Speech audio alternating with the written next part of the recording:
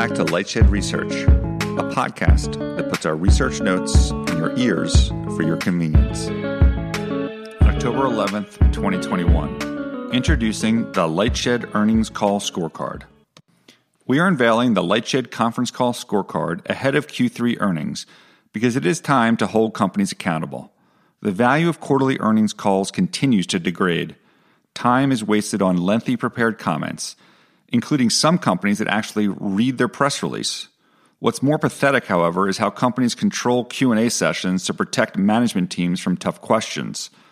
They are more interested in hearing a shameless analyst gush great quarter than addressing the tough issues that trouble investors. Therefore, LightShed decided to start tracking some earnings call stats each quarter. In fact, we already did it for Q2, and here are the results. The sample size. Our results for Q2 are based on 49 different conference calls in the TMT space. That could rise or fall in future quarters as our interest shifts, but this is a pretty good cross-section of the public companies that we care about. Our first edition is a little lengthy as we lay out the rationale for why we are tracking these items and caveats to the methodology. Feel free to send us your suggestions of other companies or industry subsegments to include. Note that Netflix was excluded from this exercise as they did away with the typical quarterly conference call years ago, choosing to publish a lengthy letter and then being interviewed by a single reporter, analyst, or investor. The filibuster. The prepared comments of earnings calls are an opportunity for companies to control the narrative, especially if there are extraordinary items in the quarter that need to be addressed. This can be useful. However, many companies abuse the opening remarks with a litany of useless details that could be more effectively included in the press release. The 49 roughly hour-long calls generated over 18 hours of prepared comments. The Hall of Fame. The table above shows the length of each company's call and the mix of prepared comments to Q&A. We sorted the table by the length of the prepared comments to underscore our point. These 6 companies kept prepared comments to less than 10 minutes and deserve our praise. Dish, Spotify, America Mobile, Radius, Twitter, and Roblox. And of course, the Hall of Shame. These 4 companies blathered on for more than 40 minutes, which merits derision. We were on those calls. There was no extraordinary event that required that much further explanation or greater wisdom that was imparted during these lengthy opening comments.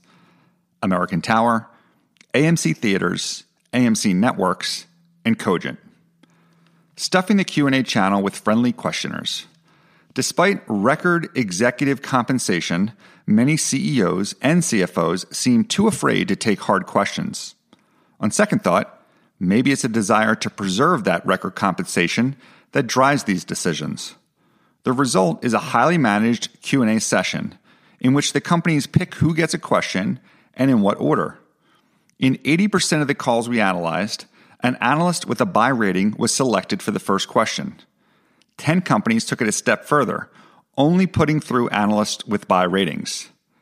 Twitter deserves a special shout-out for leading off their call with an analyst with a sell rating. Access-minded analysts are enablers. Sometimes a soft question is just not enough. Great quarter, guys, is one of our favorite analyst comments to call out on Twitter.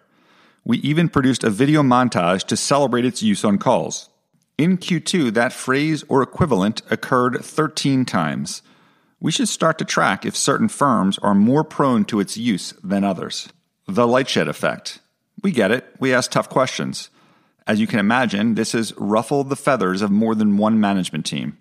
We once got a helpful operator to admit, quote, the company removed you from the queue, close quote. That company was Sprint. SoftBank, the apparently oversensitive former owner of Sprint, won't even let us listen to the U.S. calls hosted by Masa Son anymore. Disney did the same in 2015 when Rich Greenfield was dropped from being invited to any Disney event. Hopefully that will change with new management.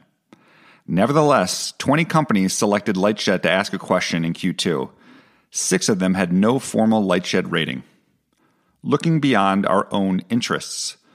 LightShed does not have a monopoly on tough questions. And to be fair, an analyst with a buy rating can still ask a tough question. But let's take a look at how often an analyst with a sell rating was selected to ask a question on Q2 earnings calls. The chart below is simple. The bar height represents the number of analysts that have a sell rating on that company.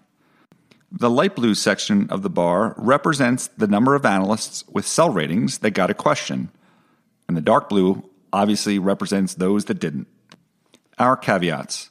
We obviously have no way of knowing if every analyst with a sell rating tried to ask a question, but we suspect if someone has the fortitude to slap a sell on a stock, they also probably register for questions on calls. We also had to rely on finance site tip ranks to determine if the questioner had a sell rating on the company in question.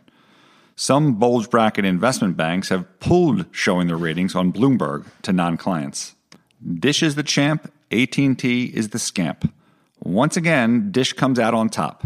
Not only did Dish spend the least amount of time on prepared comments, it also took questions from the 2 analysts who have a sell rating on the stock. Conversely, AT&T had 6 analysts with sell ratings on the stock, and none of them got a question on the Q2 call. AMC Entertainment also gets a special mention. AMC has 10 analysts covering it, 6 with sell ratings. Yet, they fielded only 1 question from one of the 4 analysts with a neutral rating. No one has a buy.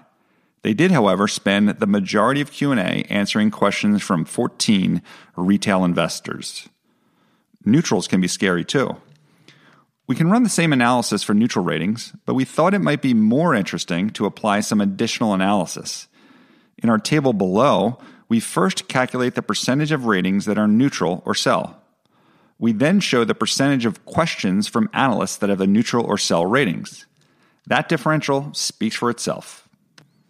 At the top of our list is WWE, which deserves praise.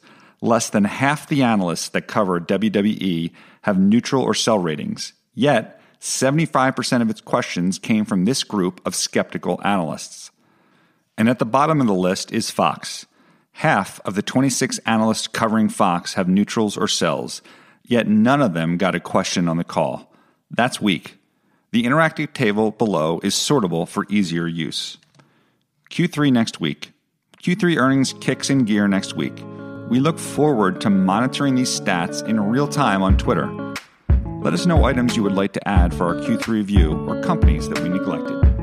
Have a great week, and be sure and check out the post itself for our interactive